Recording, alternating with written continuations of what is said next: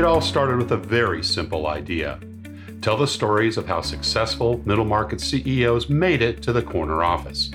I'm Brant Handley, founder and managing director of Resource Options International, or ROI. We're the USA's premier executive search firm focused exclusively on empowering middle market companies to attract, hire, and retain A players while transforming top executives' careers and lives.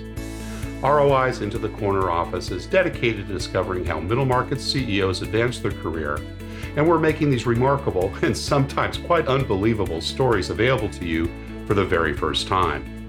Listen and learn about the challenges they've overcome, the interesting people they've met along the way, and the lessons learned that steered these executives' unique journey into a middle market corner office of their own.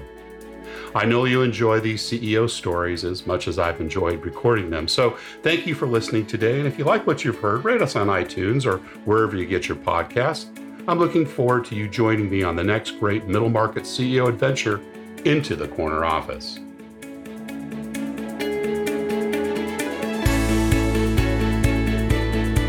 My guest today is Tim Kachuriak, founder and chief innovation and optimization officer for NextAfter, a fundraising research lab and consulting firm that works with businesses, nonprofits, and NGOs to help them grow their resource capacity. A nonprofit thought leader, Tim is the author of the book Optimize Your Fundraising, lead researcher and co-author of the online fundraising scorecard, Why Should I Give to You, and the Mid-Level Donor Crisis. Tim has trained organizations in fundraising optimization around the world and is a frequent speaker at international nonprofit conferences. He is also the co-founder and board member of the Human Coalition, a member of the board of directors of Open Doors USA, an advisory board member from the SMU Digital Accelerator, advisory board member for Kids Prosper Kids, and an advisory board member for the Blackbaud Institute for Philanthropic Impact. Tim lives in Proper, Texas with his wife, Rebecca, and their 4 children.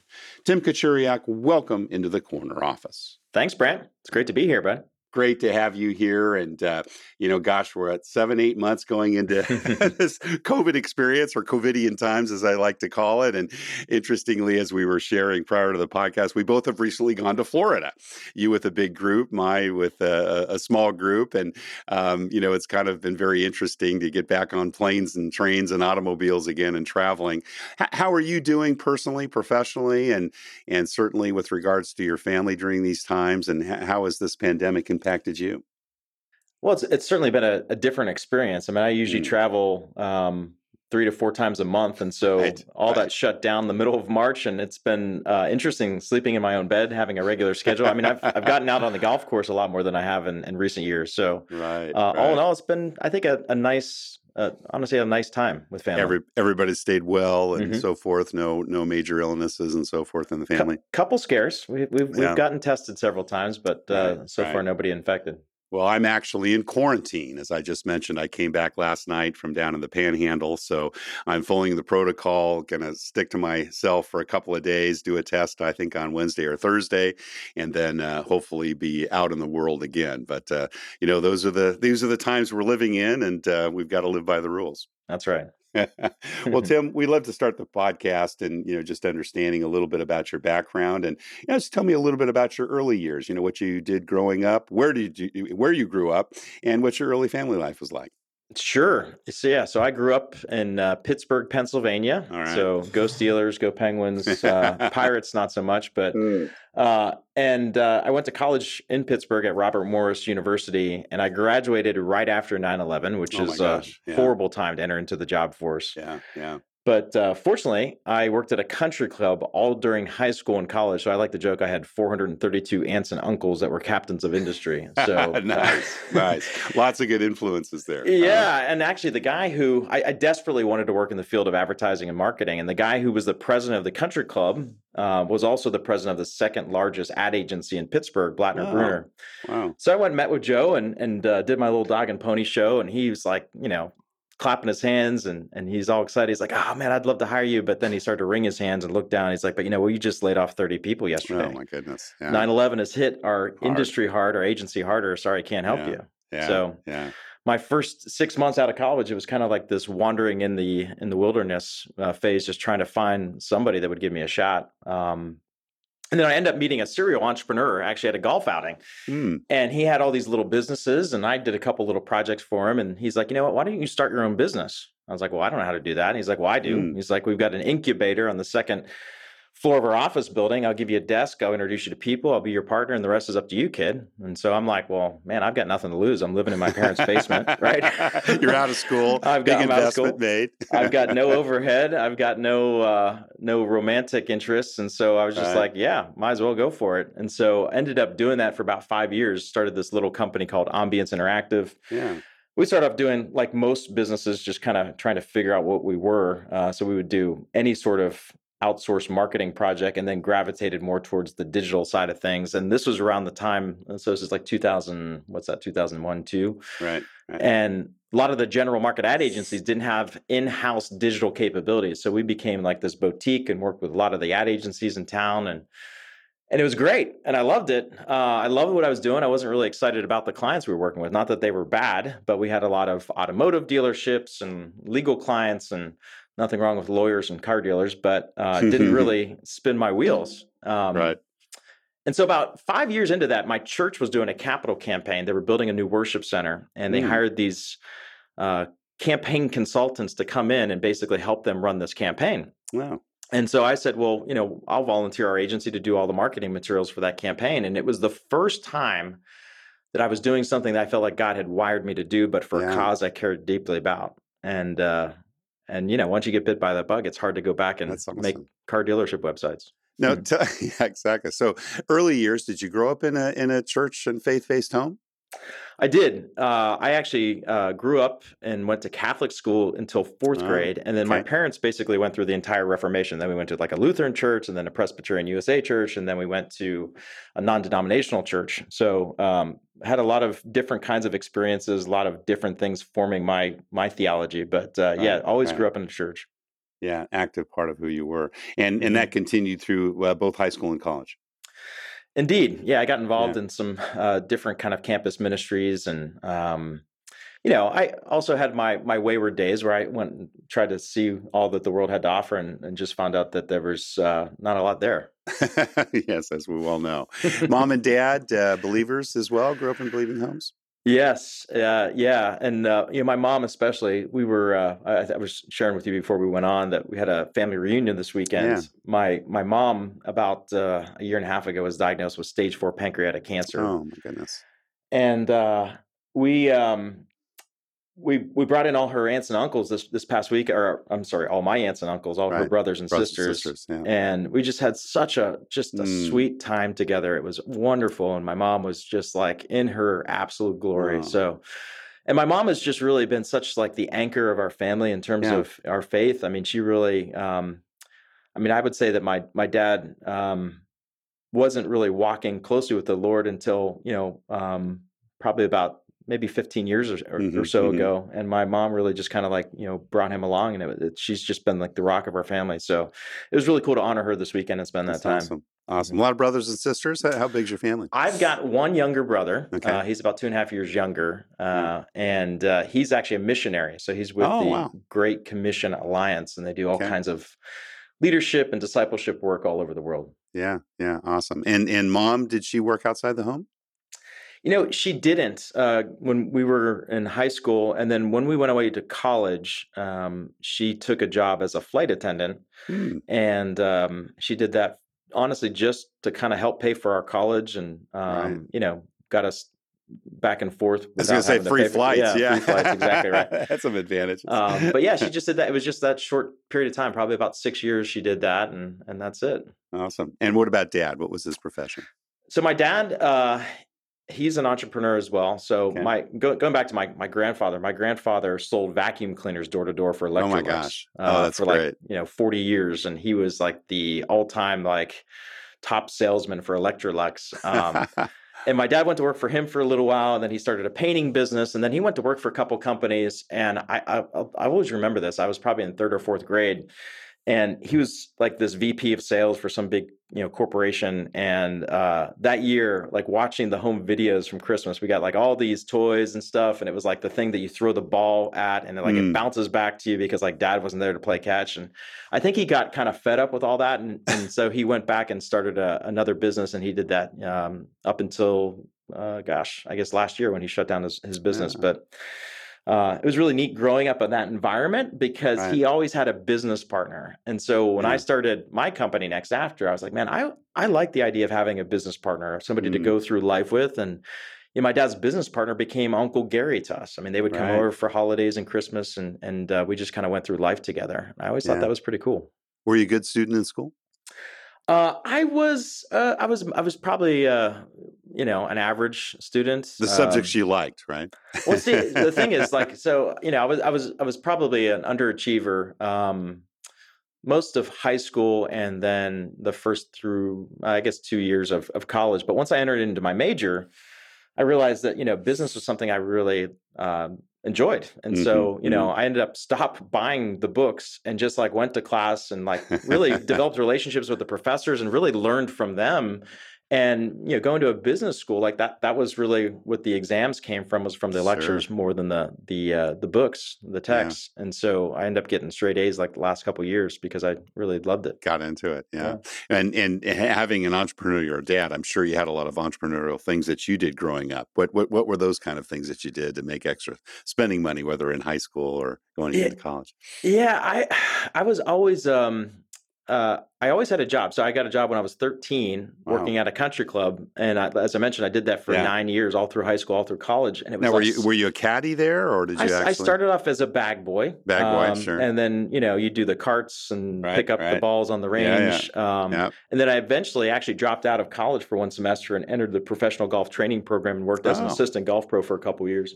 Wow. I thought I wanted to do that as a business. I just really loved hanging around the shop and kind of glad handling with all the members, and it was kind of a fun gig. But I think what I really learned from that experience is just how to talk to people, right? So like you think about it, like the people that are members of country clubs, they kind of, they're successful people, obviously, and they can be intimidating. And I just learned to kind of be really relaxed around those kind of folks, and I think that that's honestly helped me in business. Yeah. Well, back to your career. So Ambiance Interactive did that for about 5 years, and then when did some ministry work? Tell us a little bit about that transition. Right. So after we did this capital campaign for our church, I just really fell in love with this idea of being able to use the gifts God has given me as a marketer, but use it for things that mattered. And so a friend of mine had made a bold career move. So he was a financial planner, certified financial planner. He shut down his practice and he accepted the job as executive vice president for Coral Ridge Ministries down in South Florida. Yeah. And so, right around that time, I reached out to him and I said, "Hey man, what's going on down there?" He's like, "You should come check it out. I just hired this guy. He's my new VP of Ops. He's a legit rocket scientist, MIT grad. His last job was working for DirecTV, sending satellites into space." He's like, "I think you'd love this guy." So I left Pittsburgh on a snowy day. There was like 6 inches of snow on the ground. I get to Fort Lauderdale, and no regrets on that. Yeah, move. right. The ambient temperature is like 81 degrees, and my my interview, quote unquote, was at this place called the Aruba Beach Cafe, which is like right on A1A, right on the sand. They have the sliding glass doors open. The waves are crashing under the shore. The sea breeze is blowing through my hair. Yeah, the guy's like going bling bling bling bling, playing the little thing. And I remember going back and calling my wife. I said, "Honey, I think that God is calling us." Something's calling us down here. But that was kind of like it was a wild experience. I mean, in a matter of 2 months, we sold our house, sold our business. My wife was 8 months pregnant with our second. We had a 16-month-old, and we left everything familiar and moved to Fort Lauderdale, Florida, to work at Coral Ridge Ministries. Now that takes faith. Huh? It did, and it was really hard because it was hard on my family, right? So I had bought a house like 2 miles from my parents in the same township I grew up in, and I was just going to repeat the family pattern, like nobody leaves Pittsburgh. But it was I think it was hard for my family because we were the first ones to have grandkids for them, and so like they had all these pictures in their head, and but God had a different plan. All of a sudden, you're 4 hours away. Yeah. And so anyway, so I get to Fort Lauderdale. And the day I get there, the head of the ministry, Dr. Kennedy, who had been there for 35 years, had a heart attack. Oh my goodness. Wow. It's important for me to point out that the correlation is not causation, or at least I hope not, right? So, but he was hospitalized for about 9 months, and then he passed away. And we went as a ministry from being about a $36 million a year organization to 18 in 12 months. So it was like a downward spiral. Yeah. And everybody was trying to figure out, like, how do we do like ministry 2.0 in an era without the founder? And, I got to be part of like the team that came up with like the new plan and the strategic initiatives. And we had this whole kind of new idea. And during that time, I was working with some of the fundraising folks, right? So like I kind of got this violent shove into fundraising. I was hired to do all the digital communications for the ministry, but then they said, whatever you're doing on the internet, you got to figure out how that stuff makes money because, we're dying. And that's when I really kind of discovered like fundraising. And we had this agency that we worked with, and I had no idea this even existed, that there's basically like marketing and advertising agencies that work exclusively with nonprofits. I was like, that's awesome. Right. Yeah. And we worked with one based out of Dallas called KMA Direct Communications. And I got to know like their CEO, and, he got to know me, and he said, yeah, look, kid, we've been doing direct mail for 35 years. I mean, that's how most nonprofits raise money. He's like, we've been really trying to figure out how to move into this digital space. Would you consider coming to Dallas and starting a digital fundraising division? I was like, well, I don't know fundraising. He's like, that's okay. I can teach you that. He's like, but we really think that you can help lead us into this brave new digital world. So we left, we were only at Core Ridge for about 18 months. Right. And my wife was pregnant again, 8 months with our third. So now we had like a 3-year-old, a 16-month-old, and my wife was 8 months pregnant. You got a basketball team. Yeah. And I mean, talk about like a brave woman. I mean, like who moves 8 months into their pregnancy, has to get a new doctor, figure all that stuff out. I mean, it's crazy. Yeah. Yeah. So we got to Dallas, and I went to work for this company called KMA Direct Communications. And I thought I would love the job and hate Dallas. I ended up loving Dallas and like really not liking the job. I mean, they had hired a bunch of executives at the same time. We're all stepping all over each other. It was just really messy.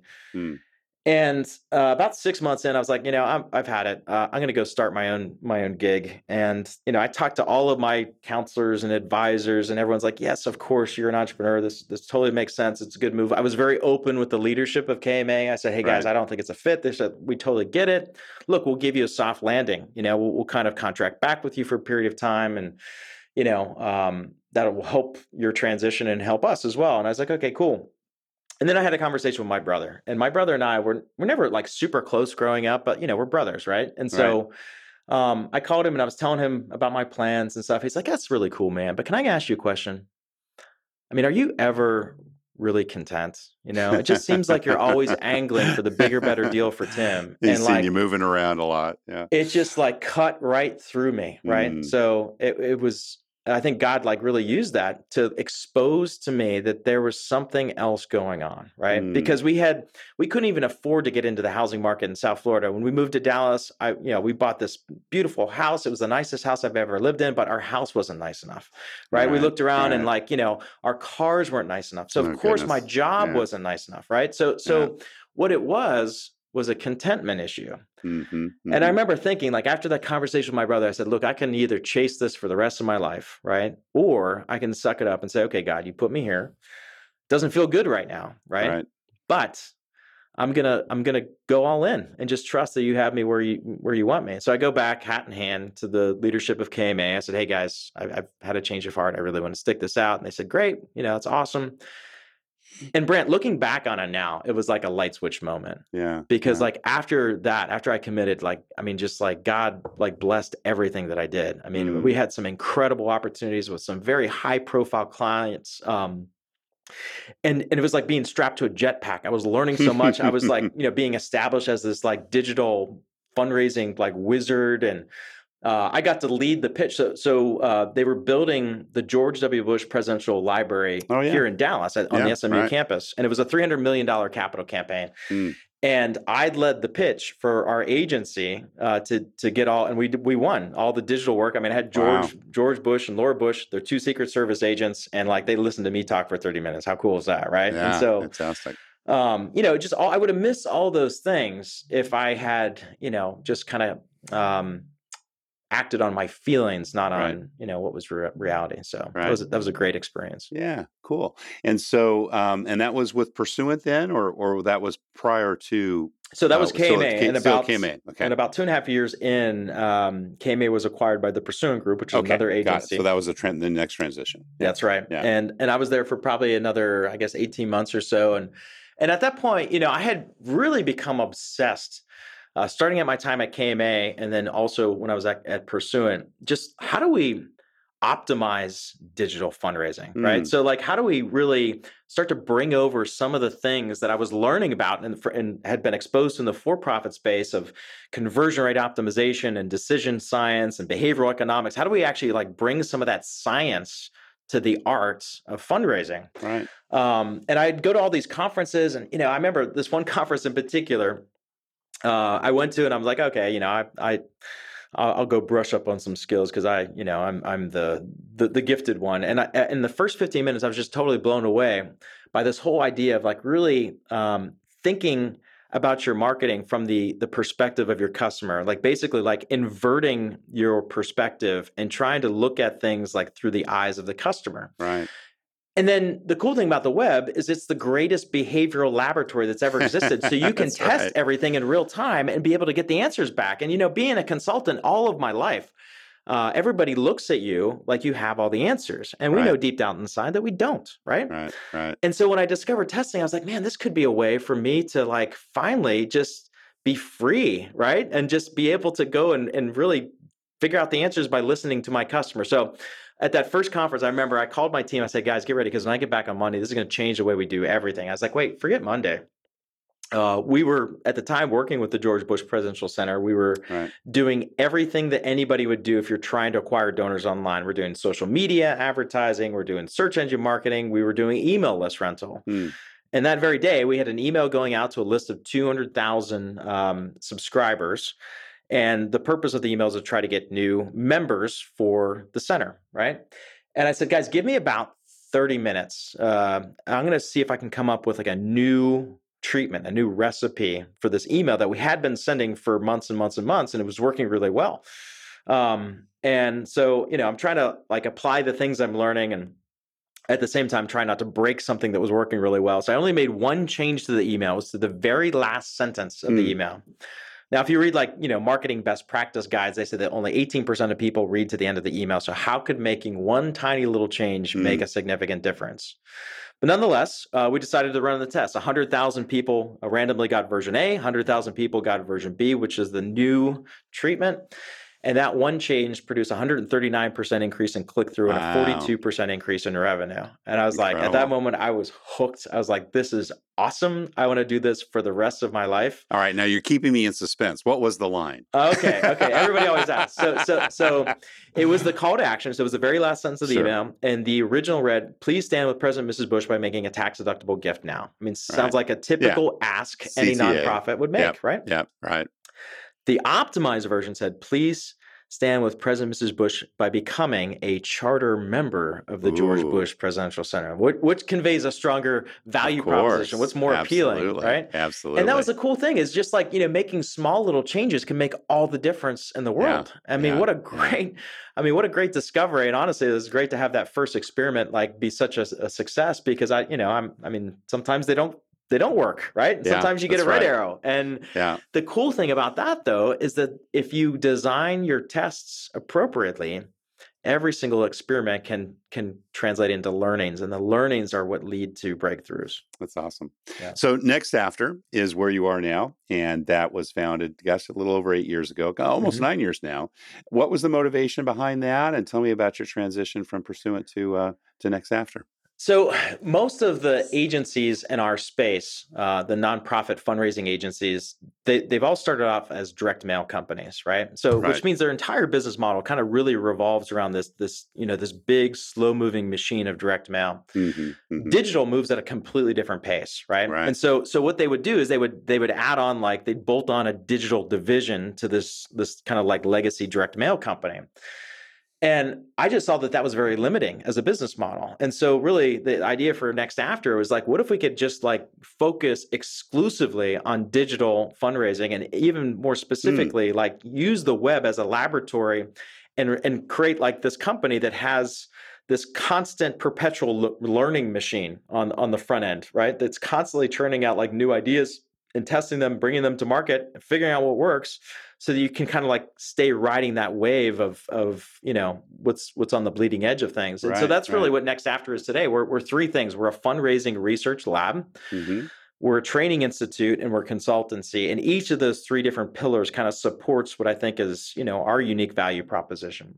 And now, did you found that with some other believers or folks that you knew from your advertising past? So combination of both. Yeah. I mean, I left first, so I left Pursuant, but I had met a couple of guys that I really kind of like really gelled with, and like we were on this voyage together, just trying to figure out how to optimize digital fundraising. But I left first, and I for the first year, what I thought Next After was going to be was like a kind of like a consultant to the consultant. So my early clients were like other agencies, technology companies, or other folks that actually served the nonprofit directly. World, yeah. And that was okay. I mean, it was a great transition because like, I had like these monthly retainers and, very steady income. And so it was kind of cool. And what I thought I was going to do was help them to develop their own in-house digital fundraising optimization capabilities, but that's not what they wanted. What they really liked about what I had to bring to the table was something shiny and honestly quite sexy, right? And so like I ended up really becoming an outsourced kind of like business development guy. So in other words, they weren't so interested in learning how to fish. They really wanted you to fish for them. They wanted me to go reel in the big fish for them, right? And so I did that for, about a year, and I was like, man, this is not really what I was hoping it could be. And the problem too would be I would go and kind of like lead the pitch and everyone get excited. They'd sign on the dotted line, and then the execution would be handed off to somebody else. I wasn't involved in that. And it wasn't it wasn't being executed properly. I mean, great strategy without great execution is not worth the paper it's written on, right? That's right. So, so I was like, well, that's not going to work. And so I started working with nonprofits directly. And, I had one client and then got another client. And, that was really interesting because I could control the entire experience. And in the beginning, it's, when you're a single shingle, you do everything, right? So you go, you've got to do the business development, then you got to be like the person that like, runs the client engagement, and then also has to figure out the technician side of things to get all that stuff. I mean, so it just send the bills and collect them as well, right? Exactly. And so I was like, I really do want a business partner. I think that would be great. And so there was a guy named Jeff Giddens who I met at Pursuant, and he actually took over my job when I left. And I had like, a 12-month non-compete, so I couldn't even talk to him or non-solicitation. So I waited till that ended, and I called him on like the day it expired. I was like, hey, Jeff. I was like, what do you think about this thing over here? He's like, I thought you would never ask. And so he came over and he joined me as a partner. And then about 6 months in, both Jeff and I were kind of more on the kind of client engagement side. I'd probably lean a little bit more towards the business development side. He's probably more on like the managing the day-to-day operations of clients. But neither one of us was a technician. And we knew one guy that we had worked with over there named Kevin Peters, who was just an absolute brilliant technician. And so Kevin then joined our team about 6 months later and came on as a partner. And so, and then about 2 years later, our fourth partner, Paul Clough, came over, who brings the whole kind of operations, finance, accounting, legal. He brings all that kind of stuff that none of us really want to mess with. So and how many employees today, and what's your scope of work? Yeah, we have 27 employees, 35 clients across North America. And the way that we're organized now, again, we've got our client service division is the largest part of our company. And then we have a media buying team. We've got a whole data analytics team. And then we've got our institute team, which is really focused on the training and ongoing research side of things. So if you take a look at some of your early experiences, obviously you've been both the entrepreneur as well as worked for larger companies. What are some of the lessons you've learned, and have you applied those at Next After? Well, I think the first one came before I even started Next After, which is just, you can't make decisions based on how you feel, right? I mean, because our feelings are fleeting. They change by the minute sometimes, right? Right. And if we make decisions based on our feelings, then we're not making decisions based on like what's truth and what's reality. And so I Mm. have to constantly go back and, I mean, any leader has to be constantly self-monitoring and be self-aware and just, understand that, the CEO doesn't get to have a bad hair day, right? I mean, you've got to suck it up and just, sometimes um, lead in spite of how you feel. And just like anyone else, I'm incredibly insecure. I mean, like, honestly, like I speak at probably 20, 30 conferences a year and I love it. It's so fun. I love being on stage and I love having a captive audience. But we run our own conference every year where we have, probably between 700 and 900 people that come from the nonprofit space. Right. And not a lot of people know this, but like the night before that conference is like the darkest time of my year. Like, Really? because I've got like all of my staff there, all of our clients there, every person in the industry that knows me is there, and it's terrifying. And I feel like I have to constantly stage fright, or what's it really? I feel like an imposter. You just go through all these emotions. I feel like I have to constantly like reinvent myself, and I put all this pressure on myself, and it's just like, I mean, that's the time where I just have to like, fall on my knees and like, God, Right. you're gonna have to carry me because I'm toast, Now, are your other co-founders believers, and is your organization, would you consider it faith-based in how you kind of manage and run the organization? Yeah, they are believers, which is awesome. We're all involved in C12, which is great. Which is how we met, by the way. That's right. That's right. We'll be seeing each other. We haven't met yet, but we'll be seeing each other at Current 21, where I believe you'll be speaking. That's right. The next big conference. We're going to talk about content marketing and lead gen, which should be pretty fun. Awesome. But yeah, no, we and the cool thing too, Brant, is like we get to serve a lot of really wonderful ministries. So probably about 60% of our clients are faith-based nonprofit organizations. Nice. So we work with Dallas Theological Seminary, Compassion International, Focus on the Family. I'm heading to Luther Seminary tomorrow to go give a presentation. So like, we get to work with some wonderful organizations that are doing some incredible kingdom work. And the neat thing about that is that the more that we can decode what works in fundraising, the more we can kind of focus on our mission and like get that information, that data into the hands of these people that are raising funds, then the more kingdom impact that can happen. Yeah, right? absolutely. So it's pretty cool. Well, you're building a company culture along with building a company. What does that look like, as you continue to grow, add new employees, obviously share who you are with your clients as well as your other stakeholders?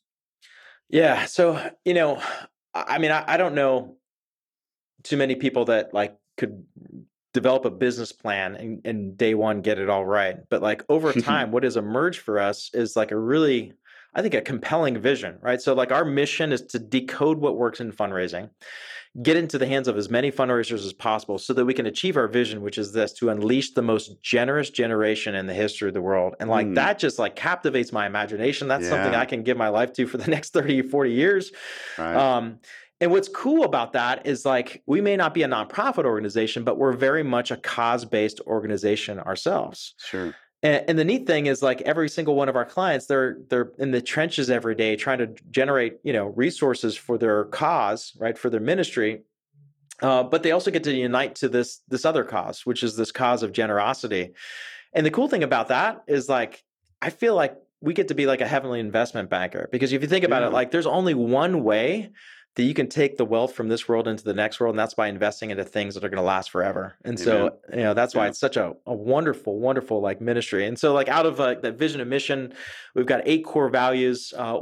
Probably the most, popular one is this idea of like erring on the side of generosity, right? Which means that like when we're faced with a decision, right? And we've had this value guide a lot of very difficult decisions. But like when it comes time to make a decision, we always want to make sure that we can err on the side of generosity. And so we think about like, how can we engineer that into the culture of our organization? So, we do things like, we have a profit sharing pool. We give away 10% of our profits. We pay for all of our employees' health coverage and fund their HSA account. And like, we provide lunch every day. I mean, that's a big thing. I mean, it's like every single day we sit down together as a team and we break bread. With 27 employees, that's not a small expense, but it's such a great investment in just developing that culture, because you get to know people on a more, I guess, personal level Now, than are you you would. recruiting people from the nonprofit world, or are they more marketing executives or client services folks? What does that look like when you're bringing people in when you're a profit organization serving the nonprofit world? Yeah, they come from both spaces. Hmm. So I'd say probably 60% of our staff have worked at nonprofit organizations, and then Right. another 40% come from the for-profit space. Yep. Um, and it's, as you know, it's really hard to attract and retain like really good talent. Right. And being I mean, a small company for the size, for the number of employees we have or number of clients we have, I mean, we need to have like all-star performers in Right. every single role. And we've really worked on trying to figure out like, okay, how do we codify our mindset and our culture and our Yeah. values, and how do we actually screen that on the front end? And I mean, this is your business, so you know exactly what I'm talking about. This is Sure. no easy task. And honestly, the biggest challenge we face today is building capacity, right? Because Right. there's so much opportunity and so much demand for the things that we can provide, and we have to figure out a way to kind of scale up along with the opportunity. Well, to double click on that, what do you personally look for when you're, making bets on people you invest in and hire?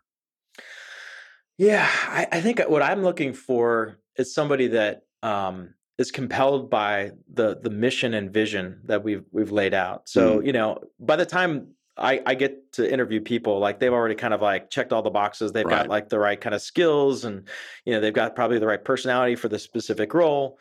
And what I want to see is like, are you excited about what we're building? And do you Mm. see yourself being able to kind of contribute to this thing that's way bigger than any one of us, right? And so that's what I kind of like look for, is just, that I guess affinity for the mission. Yeah, yeah. Are there specific interview questions that you use, particularly with someone that maybe is a level or two below you in the organization that's coming in, but that hiring manager wants you to, get a chance to meet with them? What do you zero in on? What are the specific questions you ask? What are the areas you probe? I usually start by just saying, I want to hear your story. I mean, Mm, yeah, tell me about you. I want to understand like how you got to this specific place, right? I mean, like, and just hear them, share the journey that they're God has on. taken them through. I mean, that's Mm. always like really exciting to me. I know you love that too. That's why you do this, right? Absolutely. No, that's right. Exactly. Yeah, yeah.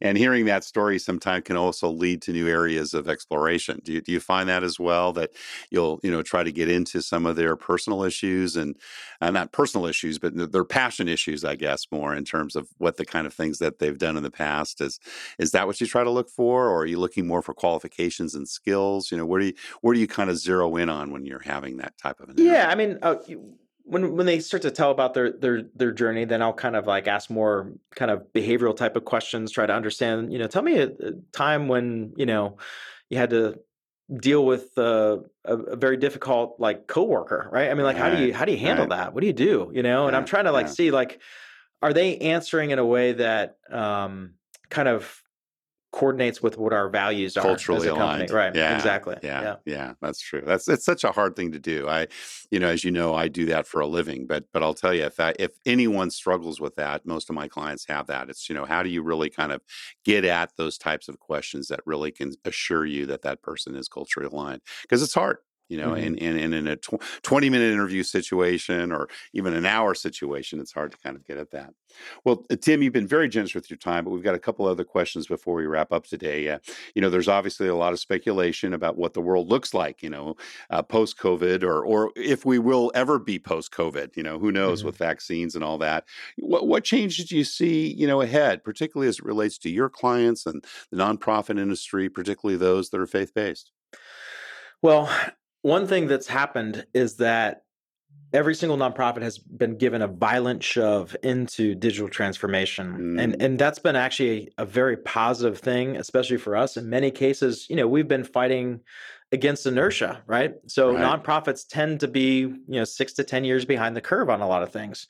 And they're also very risk averse. They don't like to try new things, and for good reason. They're trying to steward their donors' dollars, right? So Sure. that's a very good thing. But at the same time, when you don't try new things, if you don't take calculated risks, you're failing to assess the biggest risk of all, which is Mm, the risk of assuming that things are going to continue to work as they did 20 years ago, and that's not the world we live in today. Yeah. So we've been tracking since the middle of March. We've been tracking 162 nonprofit organizations across 12 verticals. Every single communication that they've sent during that time, we've been tracking all that stuff. And what we're seeing is that nonprofits are leaning much more into digital communication than they ever have before COVID. Right. And what's also positive, we've also been tracking the donor activity as it relates to that communication. And what we're seeing is that digital revenue is actually up 30% year over year compared to 2019.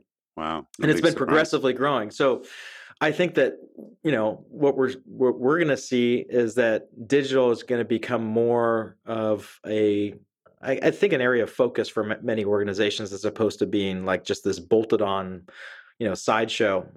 It's going to really take a leading role. Well, it does make sense too, Tim, because when you think about it, when I think of nonprofits, and I've been on a couple of boards and certainly have contributed in the past, it's usually always about community, and it's about getting together and events and so forth. And, you just can't do those anymore. Right? Or at least not during this period of time. So do you think digital has kind of moved into more of that realm where, we're meeting there digitally and encouraging people to participate in that manner versus maybe attending, a board meeting or a presentation or, a large nonprofit event in the past? Are you seeing that as well? Well, for sure. And I mean, like, everybody has been given a master's level course on how to use Zoom, right? So like, a lot of donor conversations that used to have to be, face to face, and you have to get on an airplane. I mean, like, just think of how inefficient that is. I mean, to go fly around the country and try to meet every single one of your donors, it's hard. But like, now all of those major donors who run companies, like, they've all had to get used to these virtual meetings. So it's not a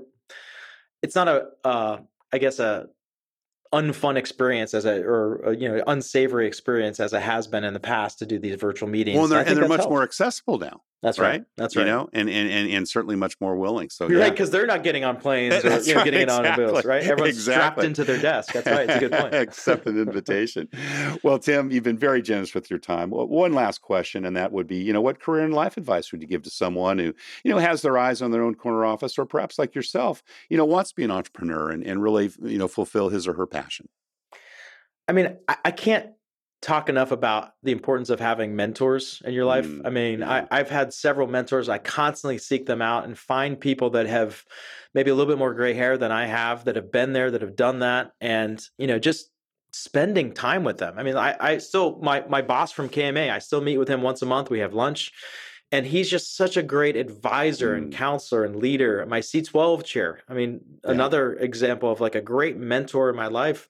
My dad, just having people that you can use as kind of a teacher, a sounding board, somebody that kind of like that will give you the hard, unvarnished truth. I mean, that's so incredibly valuable to anybody that wants to do anything. And then the second thing I would say is just like, stick with it, right? So like, anybody that I've ever met that's been successful has not hopped from thing to thing to thing to thing to thing to thing, right? So like, they stick it out even when things are tough, and just commit to it. Find something that can captivate your imagination and just go for it. Yeah, makes so much sense. Tim Kachuriak, CEO and founder and Chief Innovation and Optimization Officer of NextAfter, thank you so much for sharing your journey into the corner office. Thanks, Brant.